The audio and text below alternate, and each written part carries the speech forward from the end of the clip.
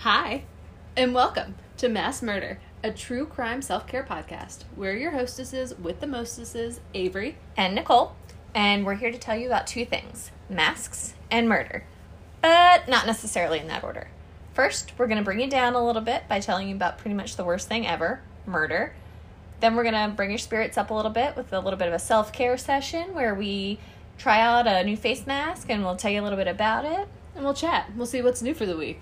But before we dive in, we do want to point out we are not psychologists or statisticians, so please understand we use Google for all of these things. So if you have any notes at the end of it, please let us know. maskedmurderpodcast@gmail.com. That's right. Good plug. Okay, so this week we're going to talk about a female angel of mercy, Jane Toppin. Hey, Avery, what's an angel of mercy? I'm glad you asked. An angel of mercy, which is also known as an angel of death, is a type of criminal offender, which is most often a serial killer, but that someone is employed as a caregiver and then intentionally harms or kills people that are under that care. Killers are often in a position of power and may decide that the victim would be better off if they no longer suffered from whatever illness they have. This person then uses their medical knowledge to kill victims. In some cases, this behavior escalates to encompass the healthy or those that are easily treated. There are a couple of different types of them. These killers can range between a mercy killer, who is someone that believes their victim is suffering and beyond help, therefore they are, saving them. A sadistic killer, someone that uses their position to try to exert their power and control over their helpless victims. Or a malignant hero, where they endanger the victim's life and then proceed to quote-unquote save them. Sometimes even acting like they're going to try to resuscitate the victim when they know their victim's already dead, hoping to be seen as selfless with their efforts. Ugh, people. So a Traveler.org article from UVA has indicated that cases of healthcare serial killings has increased since the 1970s. I mean, this could even just be due to more awareness of the issue. Yeah, so true. And as of 2018, the majority of cases, 72%, take place in a hospital setting, 20% happen in nursing homes, and 6% happen in patient homes. And before you correct me, I know, 72 plus 20 plus 6 does not equal 100. It actually only equals 98, but we like to round, so we're okay with it. Hey, most stats don't go to 100 if you're trying to be really accurate. There's always that gray area, I'm just gonna say. All right, so the 2%'s the gray area. Maybe they died in transit. Oh, God! Like in the ambulance! I mean, yes, there should be other qualifiers, yeah. Anyway, on to the story. Let's talk about our killer's childhood. She was born Honora Kelly in Boston in 1857, but she went by Nora. She was the youngest of 4 girls, and her parents were Bridget and Peter Kelly. They were Irish immigrants. Her mother, sadly, died of tuberculosis when Nora was just a baby. And her father, Peter, was a tailor by trade and was well known as an alcoholic and an eccentric, nicknamed by those who knew him as Kelly the Crack. Sorry. Okay, you can't not laugh at that. No, you can't.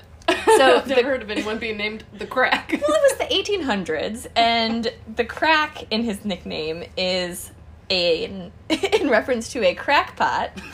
Not really implying that he did crack, mostly just implying that he was eccentric and a little cray-cray. Little cray-cray, exactly. Got it. So, Kelly the Crack, a.k.a. Peter, would become the source of many local rumors saying that he'd gone insane. The most popular of these rumors was that he was found in his shop trying to stitch his own eyelids together. Oh my God, that's the grossest thing I've ever heard. And straight out of a horror film like, your murderous, torturous killer would be doing to you. That or your mouth. Yeah. Well, if you're sewing your eyelids together, you definitely need to go somewhere and seek some professional help. Yes. You probably have a mental illness. Mm-hmm. And, some sources do say that he was confined to an asylum after being found in his shop trying to stitch his own eyelids together. Yeah, fair. Yes. And it should be noted that mental illness in parents can represent a risk for children in the family. Just stick a tack in that for later. And then a few years after his wife Bridget's death, Peter took his 2 youngest children, Delia Josephine, who was 8, and Nora, aged 6, to the Boston Female Asylum, which was an orphanage for indigent, I always mess that up, female children which was founded in 1799. This place pretty much just watched over girls until they were age 10 and then placed them with quote-unquote respectable families where they would become indentured servants. And Peter surrendered his 2 youngest daughters never to see them again, and documents from the asylum noted that the 2 girls were quote-unquote rescued from a very miserable home and that they were most likely abused. But there are no records of Delia and Nora's experiences during their time in the asylum. But in less than 2 years, in November 1864, Nora was placed as an indentured servant in the home of Mrs. Anne C. Toppin of Lowell, Massachusetts. The family was actually a little embarrassed that she was Irish by background because of the stigma associated with them at the time. So they made up a story about Nora's background passing her off as an Italian girl whose parents died at sea, which could be the first example of Nora's entire world changing, almost removing her, person who she was before and replacing her with someone new because she wasn't good enough. I mean, at age 6, you kind of already... Well, they're placed at age 10. Yeah, so at age 10, you know who you are, where you came from, what your background is. Yeah, you're aware. A very good idea of yourself. Yeah. Or at least as much as a 10-year-old can. Yeah, true. Nora's sister, Delia, remained in the institution for another 4 years until 1868 when she was placed as a servant in New York at the age of 12. Later, she ended up turning to prostitution and eventually died of alcoholism. But since we're giving updates on Nora's sisters, one of the oldest of the 4 sisters, Ellen, actually ended up joining her father in the asylum after suffering a mental breakdown in her 20s. Which, again, pattern of mental illness in the family, which 5% of adults experience a mental illness in any 1 year. In the U.S., almost half of adults will experience a mental illness in their lifetime, which, has to include anxiety all the way up to sociopaths. Depression. All the crazy things. So, in the scheme of it, that's why it's got to be so high. But, anyway. Half of all mental disorders begin by the age of 14 and 3/4 by the age of 24, which probably is why her breakdown was in her 20s. Yeah. Another thing that we should point out is that both Ellen and Peter, their father, suffered from alcoholism, which is another thing that can run in families. So, Delia? No, it was Ellen. Delia, prostitution, died to alcoholism. Mental breakdown. Yep. Mm-hmm. Yeah, you're wrong. You right. Yeah, I know how to read. I don't, apparently. Sometimes. Anywho, getting back to Nora. Yes. Though she was never formally adopted by the Toppins, she took on the surname of her benefactors and eventually became known as Jane Toppin, as we introduced her in the beginning. Which, again, bold move by the family. She was 12. You kind of can't just change a kid's name. They're not a dog. So again, changing her identity, gotta be really hard on a young girl. For sure. Yeah. I can't imagine. The Toppins enrolled Jane, formerly Nora, in school where she excelled and had many friends. But she displayed sociopathic tendencies, telling outrageous lies, such as her father sailed around the world, her sister married an English nobleman, and her brother was decorated at Gettysburg by Abraham Lincoln. So, again, part of this could have been exacerbated because of the family changing her identity and changing her world. Could have been a form of escapism, or she could have been a real class act liar. Guess we'll never know. We will not. Oh, we should also point out here that we are going to be referring to Nora as Jane from here on out, just to alleviate any confusion. Yes, good point. So, at 18, Jane graduated from Lowell High School. The Toppins freed Jane from her indentured servitude and gave her $50, which is about $1,500 in today's money. Just shy. Yeah. That's definitely enough money to start a new life. Yeah, for how many years of servitude? Yeah. Thanks, girl. Yeah. I guess she was there for 6 years. But she actually ended up staying in the household as a servant. When Anne Toppin, her foster mother, passed away, Elizabeth, her foster sister, ended up taking over the household duties and continued to treat Jane as a servant, though with more kindness than her mother did. Elizabeth ended up marrying a church deacon, Ormel Brigham, love the name, who moved into the Toppin house, but some kind of strain or dispute caused Jane to move out of the house that she had lived in for 20 years throughout the... So then, in the 1880s, at around 1887, I think that would put her at around 33, math. Yeah. Jane signed on as a student nurse at a hospital in Cambridge, Massachusetts. It's there that she earned her nickname, Jolly Jane, for her friendly and outgoing personality. The nicknames in this family, solid. Jolly Jane? Kelly the Crackpot? I'm sorry, Kelly the Crack. Kelly the Crack. Oh. Although she did earn the nickname Jolly Jane, there were reports that she probably stole small things from the hospital, that she liked to gossip, and would celebrate the dismissal of students that she didn't like. Many of her fellow students did grow to detest her. At one point, she even lied and said that the Tsar of Russia had offered her a nursing job. Casual. What an easy thing to lie about. Yeah, it just comes up in casual conversation. Oh, you got a job at that hospital? Well, guess what? The Tsar of Russia wants me. Russia wants me. So, once again, she excelled in her classwork, but supervisors and colleagues were disturbed by her obsession with autopsies. During her residency, she used her patients as guinea pigs in experiments with morphine and atropine, which, thanks Wikipedia, is a medication that's used to treat certain types of nerve agents and pesticide poisonings, as well as some types of slow heart rate conditions, and is used to decrease saliva production during surgery.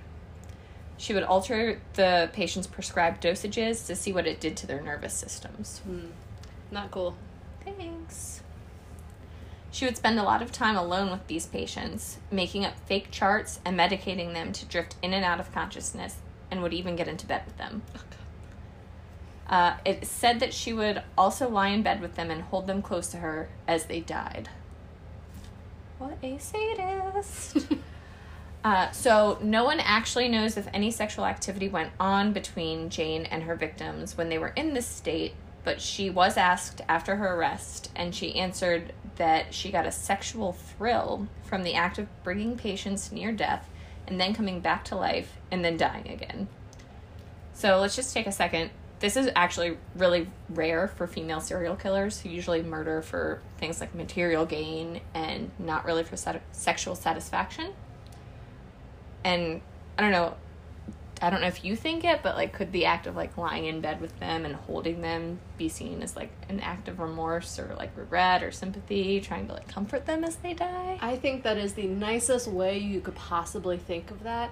But I'm gonna go with she wanted to be as close to the person as they had like the light going out of their eyes, so she could experience someone actually like go limp, which I don't know. So that was more of like a desire then. Yeah. Great. Or like being an act of acting as God or like ruling over whether or not they live. Which I'm sure. I think pretty much all serial killers want to have some kind of God play, complex, you know, right? Yeah. But speaking of these crazy stories, there was a specific story from a patient, Amelia Finney, who had an operation in 1887. She said that Jane gave her a dose of bitter medicine, causing her to lose consciousness. But apparently not good enough, because she recalled Jane climbing into bed with her and kissing her all over her face. But something like outside of the room startled her and she stopped. The next morning, Finney decided it had to be a dream. That was too insane. No nurse would ever do that. But 14 years later, when Jane was arrested, Finney realized it was not a dream, and that was a real experience that she had. Can you imagine being so like close to being murdered and some random thing happening to like save your life, and you just not even realizing it for so many years? Oh, not even on that level. Having a memory, even if I thought it was a bad dream, of someone like taking control of me and I couldn't do anything about it. Can't move, or yeah. No. I'm Worst out. nightmare. I can't. So, yes, she was very lucky, but I feel for her to have that memory at all. Okay. In 1889, Jane was recommended for a position at the prestigious Massachusetts General Hospital. Doctors and their patients said Jane seemed like a highly skilled professional, compassionate, and cheerful.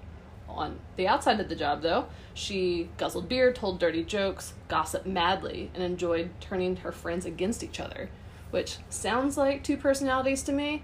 I mean, she at least has to be a really good liar. Oh, definitely is at least a good liar. Yeah, to put one face on during the day and be someone else at night. But I guess if that's what you're doing in your free time, like, that's probably your real personality. Yeah. And then there's the question of, like, masculine and feminine traits, right? Guzzling beer, telling dirty jokes, typically a little more masculine. And then you have the feminine side, gossiping, the, like, psychological warfare of turning your friends against each other. It's, like, very, like, old man and middle school little kids. But middle school girls. Yeah, but sociopathic, for sure. She ended up claiming several more victims at this hospital before being fired the following year for recklessly giving out opioids. But you know what she did? Went to work as a private nurse. As you do. That's what you do. Over the next 2 decades, she was hired by dozens of New England families, caring for the ill and elderly in several states. But few of Jane's patients actually managed to survive her quote-unquote special treatment. So, into that special treatment we dive. In 1889, 70-year-old Mary McClear fell ill on a visit to Cambridge. Her doctor sent Jane Toppin as one of his best nurses to take care of her. Jane poisoned Mary McClear. A month later, she killed a close friend with strychnine. Strychnine? Strychnine? I'm sorry, guys, but I'm gonna go Any strychnine. nurses out there, send us the proper way to say Yeah. it. Or doctors, you know. Yeah. Anyone that just knows how to say things. But so she did this so she could take her job as a dining hall matron, which seems like a bit of an overreaction, but okay. She did get the job, but not for long. The administration couldn't ignore the complaints of her incompetence and missing money. Also, I just want to talk about this real quick. She wants to leave her job as a nurse, where she does her killing, to go work in a dining hall. Okay, so I didn't find any clarification on this. I took it as like a side hustle. It was like something extra she's doing, because if you're working as a family nurse, it probably ebbs and flows. I envision it as a contractor, but maybe you're on retainer, so maybe you're always busy. I'm actually not really sure. Okay. It just came to me. Yeah, I mean, either way, it seems like a big jump, so I'm not exactly sure why that job was so desirable, but maybe she was just looking for any excuse to kill her friend. Again, her friend. Yeah, friend. Also, maybe she was planning on putting poison into the food and killing mass amounts of people. Ooh, maybe.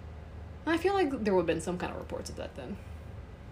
Maybe she was trying to learn the ropes first before she started. I don't know. Jane Toppin, conspiracy theories. Start it. Anyway, back to what you were saying. Sorry. In 1895, she befriended an elderly landlord and killed him and his wife in 1897. She later explained that they had just gotten old, feeble, fussy, cranky. She apparently actually lived in the house for a while after, pretending like nothing happened. Her colleagues in nursing school remember her saying that there was no use keeping old people alive, which, I mean, if you're trying to cover up your crazy, telling your coworkers that you hate old people as a nurse is insane. Yeah. That also goes back to the whole angel of death thing, like thinking that it's easier for them to be dead than to go on being feeble and weak and living in that horrid state. Sorry, I was doing air quotes. I forgot the phone can't see. So, Elizabeth Toppin Brigham, Jane's foster sister, often would invite her to come and visit and stay in the house that she grew up in. Jane sometimes took her up on the invitation. In the summer of 1899, Jane was vacationing in Buzzards Bay and decided it was time for some good quality time with her foster sister, Elizabeth, who had been complaining of depression. So Jane decided to invite her down to the Cape. One day she took Elizabeth down to the beach for a picnic of cold corned beef, taffy, and mineral water, which was laced with strychnine. Yeah, the more you say it, strychnine sounds right. Yeah. Yeah, but also that sounds like a disgusting lunch. Yeah. I mean, she was Irish, so, like, isn't corned beef a thing if you're Irish? But I don't know, cold corned beef? That's not exactly what I think of, like, what I want to eat on the beach. No, not at all. So Jane was actually later quoted to have said about her sister, Elizabeth, "I held her in my arms and watched with delight as she gasped her life out." Cool. Yes, Jane would later insinuate herself into the household of Elizabeth's widower, Ormond Brigham, because she wanted to marry him. Within 3 days of her arrival, she killed Brigham's housekeeper, 77-year-old Edna Bannister, and she took over from Edna and tried to impress Ormond Brigham with her housekeeping skills. But Brigham made it clear that he didn't want her as a housekeeper or as a wife. So then, Jane, as you do, decided to win his love by poisoning him and then nursing him back to health. Classic. So classic. But, unfortunately for her, that didn't work either. So she took the next step. She threatened to claim that he'd gotten her pregnant. And then enraged Ormond Brigham ordered Jane out of his house. Yeah, good for him. Get away from me with all your crazy. Then she took it up a step. Uh-huh. Then she tried to commit suicide with an overdose of morphine, but failed. Ironic, right? Very. I mean, she has a little bit of experience with poisoning people. I think she knows how to do it. Yeah, so that's definitely a cry for help. And after that, she went to a mental hospital, where she went through a period of odd behaviors that included efforts to predict the future through the analysis of dreams. Fun facts about Jane. Fun facts. After her release, Jane was hired as a private nurse for the Davis family. Shortly after Jane's hiring, Mrs. Mattie Davis, on July 4th, 1901, presumably died of heart failure. Jane accompanied the body home to Massachusetts for burial. Mattie's father, Captain Alden Davis, retained Jane as the family nurse. Mattie's older sister, Annie Gordon, was so distraught over her sister's death she turned to Jane for relief. Nurse Toppin was happy to oblige by giving her some injections. On July 29th, Annie passed away. Mr. Davis, Mattie and Annie's father, then had a massive stroke shortly after. He, too, had been receiving medication from Jane. This left one daughter in the family, and on August 19th, Mary Gibbs was pronounced dead. With his wife's entire family wiped out in less than 6 weeks, Mary Gibbs' husband demanded an autopsy. And Jane did her best to prevent it, even poisoning herself to seek some sympathy, but the Massachusetts State Police suspected foul play and stepped in. The autopsy confirmed that his wife had been poisoned with both morphine and atropine. They also found lethal doses of morphine in the other victims. On October 26, 1901, Jane was arrested for murder. In custody, Jane confessed to 31 murders, naming her victims.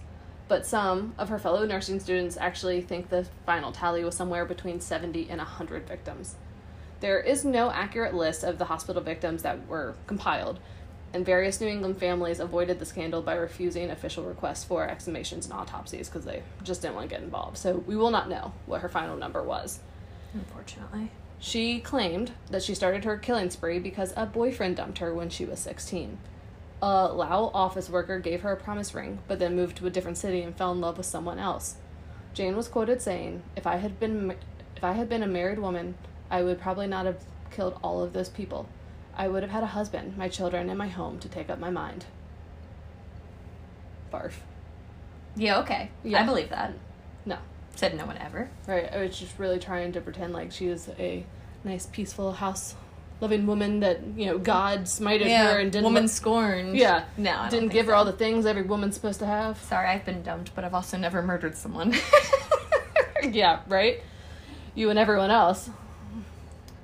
Anyways, her case went to trial in the Barnstable County Courthouse and lasted a whole 8 hours. During the trial, Jane's lawyer conceded to 11 of the murders, staking his hopes on a plea of insanity. Jane closed the case with her own testimony, telling the court, "This is my ambition, to have killed more people, more helpless people, than any man or woman who has ever lived." What? I mean, yeah, just like nail in the coffin, just And yet you string her up, lady. And yet you want an insanity plea. Yeah, no, I mean, I guess that doesn't say she's not insane, but she's definitely not with it. Yeah. So, on June 23rd, the jury deliberated for a whopping 27 minutes, and they found Jane Toppin, are you ready for it? Mm-hmm. Not guilty by reason of insanity, and she was committed for life in the Taunton Insane Hospital. Her history of suicide attempts did help win her the insanity plea, and it's just still so astonishing to me considering like how she closed her case. Well, and I feel like, and when I watch court cases on TV, they don't like to put the defendant on the stand because you can incriminate yourself so easily, and that's exactly what she did. Like, by definition, she said, "I did this, and I wish I'd done it more. I want to do it more than anyone else." Yeah, yeah. And she still didn't get, what was it, the rope that they did in the early 1900s. Rope, guillotine, whatever. I like guillotine. I like guillotine better. Let's say that. Yeah. So, soon after the trial, one of William Randolph Hearst's newspapers, the New York Journal, printed what was allegedly Jane Toppin's confession to her lawyer that she had killed more than 31 people and that she wanted the jury to find her insane so that she could eventually have a chance at being released. Whether or not that was truly her intention is unknown. But it doesn't matter because she did spend the next 40 years confined to the state asylum where she died in August 1938 at age 84. Jane was remembered by her keepers as, quote, a quiet old lady, but the older attendants remembered her smile as she beckoned them into her room, saying, quote, get some morphine, dearie, and we'll go out in the ward. You and I will have a lot of fun seeing them die, end quote.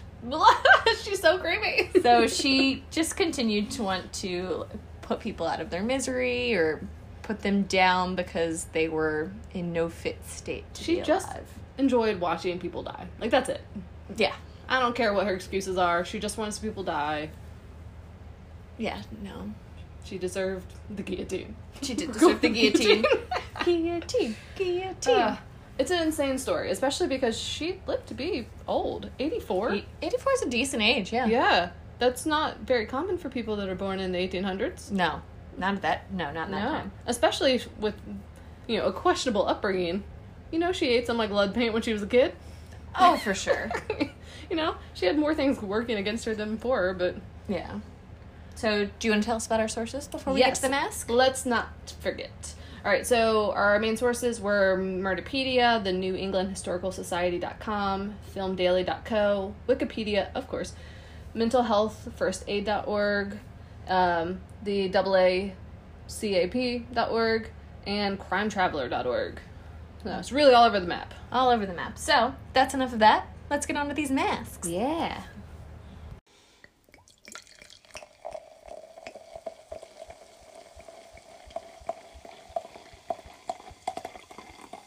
Yeah, that pour looks about right. Agreed. Alright guys, so for this week's face mask, we decided to do something that isn't as pricey as the last few face masks that we've decided to try. This week we got one that you can pick up at pretty much any local drugstore or convenience store, what have you. It's Burt's Bees Hydrating Sheet Mask with watermelon. So this is advertised as an instantly moisturizing and improving skin texture mask. And a little bit about that is watermelon extract is known for being rich in vitamin C and amino acids. It's a source of powerful antioxidants, and it's great for sun-damaged skin. Hello, summer. Hence the watermelon. It's also said to promote cell regeneration, moisturization, and being good for being used for cleansing and exfoliating. Okay, so I did look this up, I looked up Burt's Bees as a company because I've used them forever. I don't know if you got on the kick in the end of high school, early college. I still use their chapstick almost daily. But still, I'm just saying, when they blew up and everyone started buying Burt's Bees, chapstick, right? So I never actually knew the story behind this, so I wanted to look it up and just see how long they had been around. In my head, it's only been since the early 2000s, but we are very wrong. Burt's Bees actually started in the 1980s, which, I know companies take a long time to grow, but I had no idea. It was started by Bert and Roxanne, and actually their story is really interesting. So Bert was in his given name is not Bert, but he went along with it when he was in high school. But anyways, he was a Manhattan guy. He wanted to live out in the woods, but didn't. He was a photographer, I believe, and he was driving along, and he saw a hitchhiker who was Roxanne, and he picked her up, and they just hit it off. And he started talking about how he was really into, his bees. I don't know if it's a bee collection. I don't know what you call that. But his beehive. His being a beekeeper, yeah, maybe? Yeah, his hobby of beekeeping. And how he had been saving all of this beeswax for something, but he didn't know what. And then she was really into it, and together they collaborated and started coming up with, the ideas of what they could use it for. Which is really cool. That's fucking crazy. Yeah, a hitchhiker. That's luckily she wasn't a serial killer. Yeah, right. Everything we would tell you not to do, he did. This almost $1 billion business. All right. Yeah. So, why don't we go ahead and put these masks on and get into a little bit of self-care? Yeah, let's do it. Yeah. I love the color of the packet. Yeah, so it's a nice bright packet. It's a single serve. Single serve. I don't know if that's an actual. I guess that's true. It has to be for sheet mask, right? You have to enclose it. Yeah. So you just kind of open it up and. Oh my god, it smells fabulous. Find the eye holes. It does. It smells like summer. Oh, I've never done I want to call it flavored, but a mask that smells like something I want to eat. Ooh, it's very sweet smelling. It smells so delicious. It's also very cold on my face. Yeah, I'm holding this totally the wrong way. That's not how faces go. Yeah, so for these ones, you pretty much just find the eye holes and line it up with your face. Talk about mass murder. Masked murder. Oh, so cold. Right? So cold. Oh, I dropped it. Alright. I think the hardest part of sheet mask is, like, actually accepting the cold and shoving it onto your face. Yeah, you just have to, like, like you said, shove it on, just, like, because it kind of isn't the flattest thing in the world, so you just have to, like, shape it to your face. Mm-hmm. But the important part to me is you gotta go down to your neck and get all those delicious juices. The runoff, if you will. The runoff, yeah. The overflow. Absorb it all into your neck and chin area. Alright, so this is actually probably going to be a relatively quick session tonight because the mask does only say it needs about 5 minutes to work. You are not adhered correctly. You got it tilted. Can't get What? Why is your mask not... You got a big face. You're right. It's not sticking to you. Is it because you don't moisturize? I moisturized after my shower, after my face wash. Wait, right after? Did you just wash your face? Mm-hmm. Well, that's fucking why. You don't moisturize before you put the mask on. Lesson to everyone. Yeah, no. That's not what we said last time. Well, you moisturize after you do your mask. That's not what we said last That is exactly what we said last time. No, it's not. It is. Okay. Anywho. Whatever. We'll get over it. My mask sticks fine. You fucked up. No, look, I got it. It's not sticking to you at all. So good. Alright, I'm setting a timer for 5 minutes. Alright, so since it's so short, we thought we would talk about some positive things that have happened to us recently. Avery, what's on your positivity agenda? Okay, so this has been my theme for probably all of COVID, but I also am generally a new homeowner. So I have been taking advantage of all my time at home and trying to do some DIY projects in my house. And when I'm doing my DIY projects, I am largely learning a new skill. So, this week, I completed kind of recovering and repainting all of my bar stools in my kitchen. They look so good. We'll upload photos on our Instagram. So much better. Masked Murder Podcast. So, basically, the people that owned the house before us left us all kinds of stuff, and we thought we could repurpose it, and we hoped we could, and some of them were these bar stools. So, we repainted them so they don't look so, I'm gonna go with, like, 90s, but anyways, they had this, like, interesting finish to them. But so, they're now just gray, and I recovered them with this really cool fabric, and it really just makes the kitchen look so much happier and so less dated, which I'm obsessed with. But my next project is going to be really perfecting the ability to sew with the sewing machine that I got, because I am now a Susie homemaker. I didn't know how to do any of this stuff, but I figured sewing was a good skill to have, especially if I was bored. Right? Like, what else are you going to do with yourself? So learn something you can use for the rest of your life. So I'm going to be learning to recover all of the pillows in my kitchen, which we'll see how that goes. I haven't gotten there yet. It will go beautifully. Yeah, I'm not really sure, but I did hem curtains with it, which that was the first time I've ever used a sewing machine. I'd also like to point out, anyone that works at a sewing machine company, there is no YouTube video out there that says, like, hello, this is what a sewing machine is, and this is how it works. Everyone assumes you know the basics. I didn't. It took me, like, 4 phone calls to figure out why you needed 2 different thread pieces in the sewing machine. It's just, there's a learning curve, and people don't know that you don't know enough, I guess. Do you want me to keep talking about home stuff, or do you want to talk about your part? You can talk about home stuff if you want. Let's say home. Or we have a minute 42 left. Alright, so branching off of your cute DIY home projects, I was recently, within the past 2 days, pre-approved for my first ever home buyer's loan. So I'm just really excited to start the whole process of branching out on my own and creating my own space and seeing what that whole process is all about. It's stressful. It's so worth it, though. I've already created spreadsheets and I've sent them to a realtor, and I'm just, being a little OCD about it. Hey, there's no other way to go through that process. Yeah, I know you would appreciate that. Mm-hmm. Yes, I do love a good spreadsheet. Yes, it's color-coded.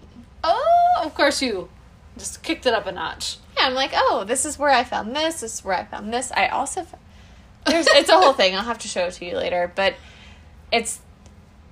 I'm just very excited to finally be able to be living 100% on my own. No roommates, no parents, no anything. And no pets until you get one. No pets until I get one. I'm going to get me a big dog that people are scared of because it'll eat your face. I see you with the German Shepherd. Yeah, that's one of my top picks, actually. Or a golden retriever that failed out of school because he's too friendly. Mm-hmm. Yeah. Yeah, that's the thing, guys. A lot of... Timer is... The timer's going off, but I will finish my thought. There are a lot of dogs that fail out of, bomb school and drug school because they're too friendly and they're up for adoption. So just look for them and go find them because everyone needs a forever friend. And if it's too friendly, why wouldn't you want that as your forever friend? I feel like that's exactly what you're looking for when you're looking for a dog. All right, we're going to take these off real quick and then tell you how our face feels. Well, guess what? It's going to take 3 seconds. Peel her off. Whoop, and we're done. The cleanest mask ever. And so, after you take off your mask, there's still going to be a lot of residue on your face. Make sure you just moisturize it. Oh, I'm sorry. I'm failing Make sure my you face. just massage it into your face and your neck so you get all those benefits. I'm not sure if my mask was extra drippy or not, but do you have more liquid towards the bottom half of your face? Oh, my neck is very moist right now. Yes. Right. Yeah. No. It's not just you. It's not just you. So if you were to give this mask a grade, what would it be? Wait, what are we doing? 1 out of 10? A, B? A, B, C, D, E, F, G. I would A, B, C, D, E, F. I would do a solid A. It's quick. It's very refreshing. So easy. And I like the smell. Even though I'm not really into sweet smells, I thought it was going to be overwhelming. But it's nice. It's a nice little fragrance. I'm also going A. It was quick. It was easy. It smelled good. My face feels super moist. Oh, yeah. No, I feel very... Hydrated's not the word I'm looking for, but that's also one of the qualities I like in a good mask. So I'll go with that. Definitely feel moisturized, regenerated. Mm-hmm. Yes, reinvigorated. I didn't say that word, but that's what I was thinking. I'm glad I sparked it. Yes, you inspired me. There we go. All right. Well, I guess that's all. If you guys have any questions, if you guys have any questions, if we fucked anything up, don't tell us. You can shoot us an email. Yeah, just make those out to Nicole. Or Avery. Whoever fucks up, just let us know. It's maskedmurderpodcast@gmail.com. Follow us on Instagram, Masked Murder Podcast. We post pictures of our cases, of our masks. Sometimes we post polls and just stories, fun things, if you will. And engage with us. We love good content. Yes. And we look forward to talking to you. All right, y'all. That's all for this week. And watch out for yourselves.